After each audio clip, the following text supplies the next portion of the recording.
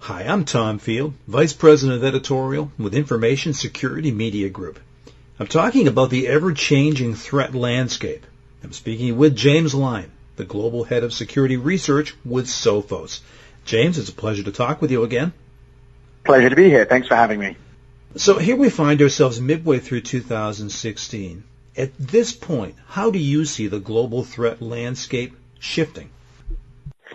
Well, I think there are lots of interesting trends in malicious code and cyber criminal behavior at the moment. And, I frequently kind of stop by Sophos Labs and look at the latest techniques that the cyber criminals are using. And for me, I pull out two particular trends at the moment. The first one is really the continued mass prevalence and success of ransomware and cryptoware generally. I mean, ransomware has been the new favorite child of the cyber criminals, really taking over from fake antivirus those couple of years ago. With just more and more creative variants turning up all the time. What's also interesting about those, of course, is the way that some of the distribution mechanisms are shifting. For years now, we've seen cyber criminals ostensibly relying on browser-based exploitation, going after the browser and plugins associated with it, Java, Flash, PDF. Of course, there's still plenty of that in these exploit packs, but we're actually seeing the cyber criminals do some interesting things. A huge resurgence of document-based malware. So it's feeling in some ways a lot like the 90s again. I think that probably was the last time in the labs I saw quite so many of those documents. And interestingly, many of them aren't using exploits per se. They're depending on the user to make a couple of clicks and voluntarily deploy the malicious code through the use of much more high-end social engineering. And I think that's a really interesting new tactic from the cyber criminals, deviating from the kind of stereotypical Nigerian banker 419 scam that many of us know and love, to far more creative schemes that can really catch people off guard. James, let's talk about this a little bit. What would you say the cyber criminals are doing differently today than they were even, let's say, 3 years ago? Well, I think that the major trend here is really around more creative ways to make money from your data. I mean, with ransomware, we're now seeing malicious code samples that literally hold your data to ransom on a computer system. And whether it's, pictures of your firstborn child, the corporate accounts, they're relying on the fact that there will be important information there that you would value. Moving away from just the obvious types of data to steal, like credit cards and so on. So we're seeing a lot of ingenuity in profiting in general from the fact that people are putting more of their personal and business lives online.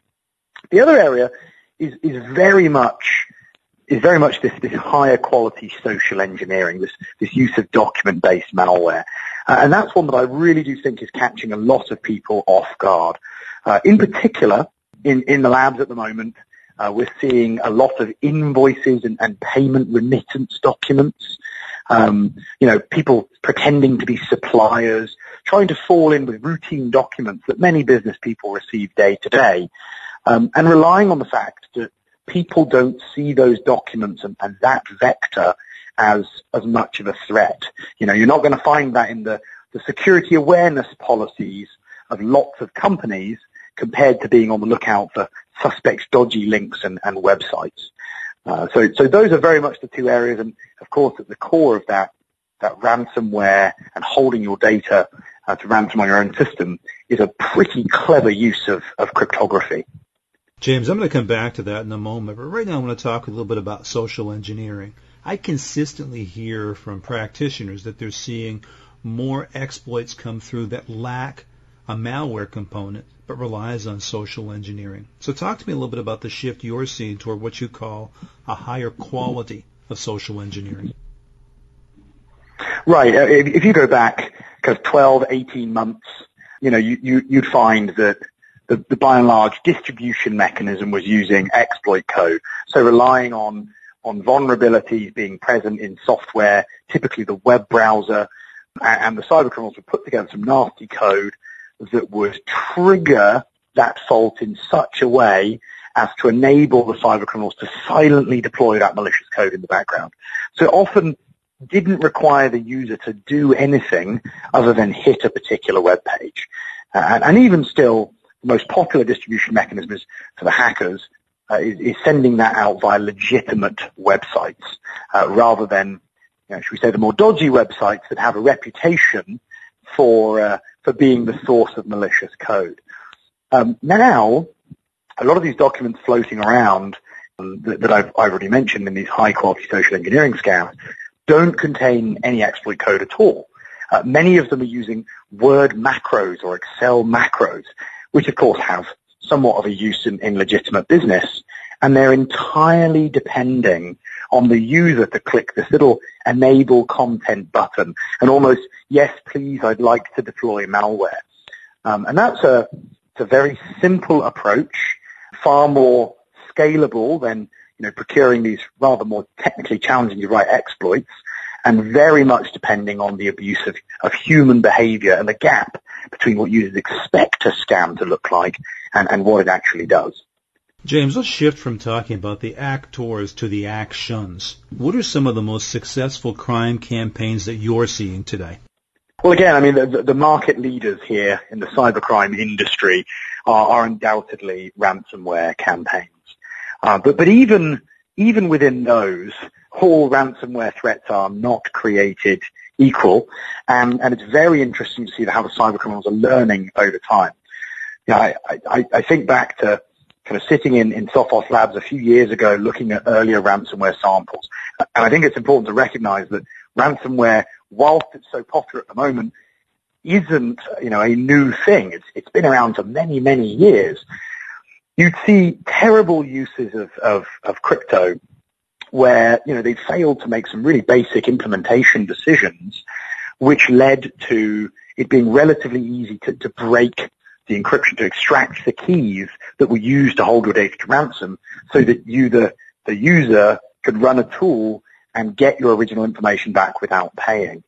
But over, the past few months, we've seen more and more examples of the cybercriminals correctly implementing this stuff and starting to use proper PKI models of encryption, ostensibly leading to a place where even with the mass computing power of several intelligence agencies, if your data does get encrypted, you really aren't going to be getting it back. So in many ways, it's moving to see some of the best practice for which encryption can be used positively in these cybercriminal campaigns to do damage.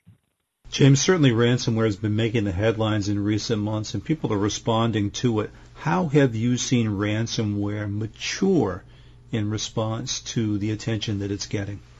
Well, I think aside from the enhancements in the cryptographic systems or their design, I think that there's also quite a heavy focus on anti-reverse engineering, so making it harder for people to unpick their malicious code samples and figure out how they work. There's also been a lot of work on kind of network evasion and making sure that their command and control channels back to the mothership in the sky or the cloud isn't detected. So lots of little tweaks to professionalize their operations. We've also seen some really bizarre things, like the TeslaCrypt gang, one of the samples out there. They just all of a sudden one day put up a web page and said, "Here's the master key to decrypt all your files. We're sorry for the damage we've done, and we're ceasing business." So we've seen cyber criminals throw in the towel, which was really bizarre, and I suspect maybe they were hot on the tails. Law enforcement are hot on the tails of them, and they decided to try and throw people off by ceasing their operations. Although that campaign is actually alive and well once more. And so really, ransomware is implementing many of the changes we've seen previous campaigns implement as they've grown more mature. Lots of new variations, and at the core of that is that more proficient use of crypto. So talk to me about how Sophos has responded. What are you offering now to counter ransomware in some of these evolved campaigns you've talked about? Yeah, so there's a ton of different things that we're doing here at Sophos, and some of them I think are are critical as a direction for the industry in general. First thing is targeting the exploits themselves. Whilst there may be a community of hundreds of thousands of new variants of malicious code a day, thousands of individual families, of which ransomware is certainly some of the leaders, as we said, when you actually boil it down, it very often comes down to a very small number of exploit techniques or manipulation of the user that allows this to occur.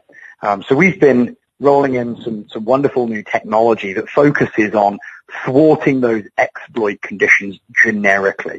And it's really powerful stuff where if you go back and take all the historical exploits that allowed this stuff to be deployed, without kind of updating the software, without running all these latest rules, it generically thwarts all of this stuff. So that's one of the areas, is kind of anti-exploitation.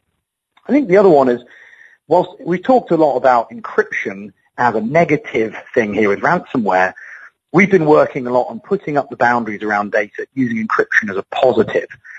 So we've actually been using encryption capabilities to encrypt at the file and folder level so that as your data sits on your computer, it's encrypted at rest, you don't realize it's happening, and in the event some nasty code makes its way onto your system, we can shred the keys and make sure that the data sitting there is inaccessible to cybercriminals in anything but the encrypted form.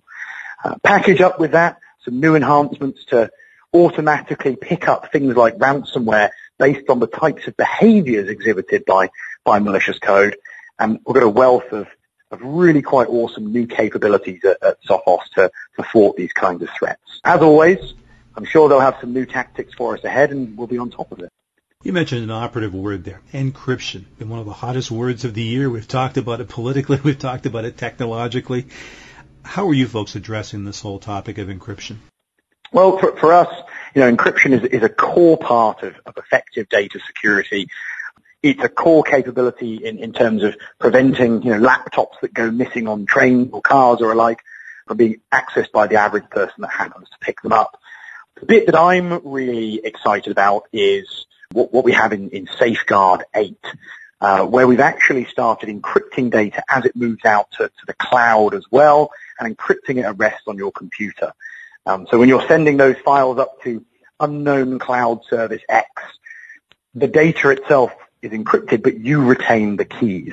And I love that idea of kind of logically keep control of the keys whilst your data embraces this modern world we live in where information is hosted anywhere and you can't even say where your web servers might be at a particular point in time. So I think there's a lot that can be done to push on the deployment of encryption beyond the conventional use cases. And I'm really excited to see things like using encryption as a part of threat protection. So if malware gets into the computer, you can limit the damage of the information that is accessed. I'm sure there's a lot more to be developed in that area yet as well. James, it's always a pleasure talking with you. I look forward to catching up with you later in the year so we can talk some more about the evolving threat landscape. Really appreciate it. Thanks a lot. Have a great day. I've been speaking with James Line, Global Head of Security Research with Sophos. For Information Security Media Group, I'm Tom Field. Thank you very much.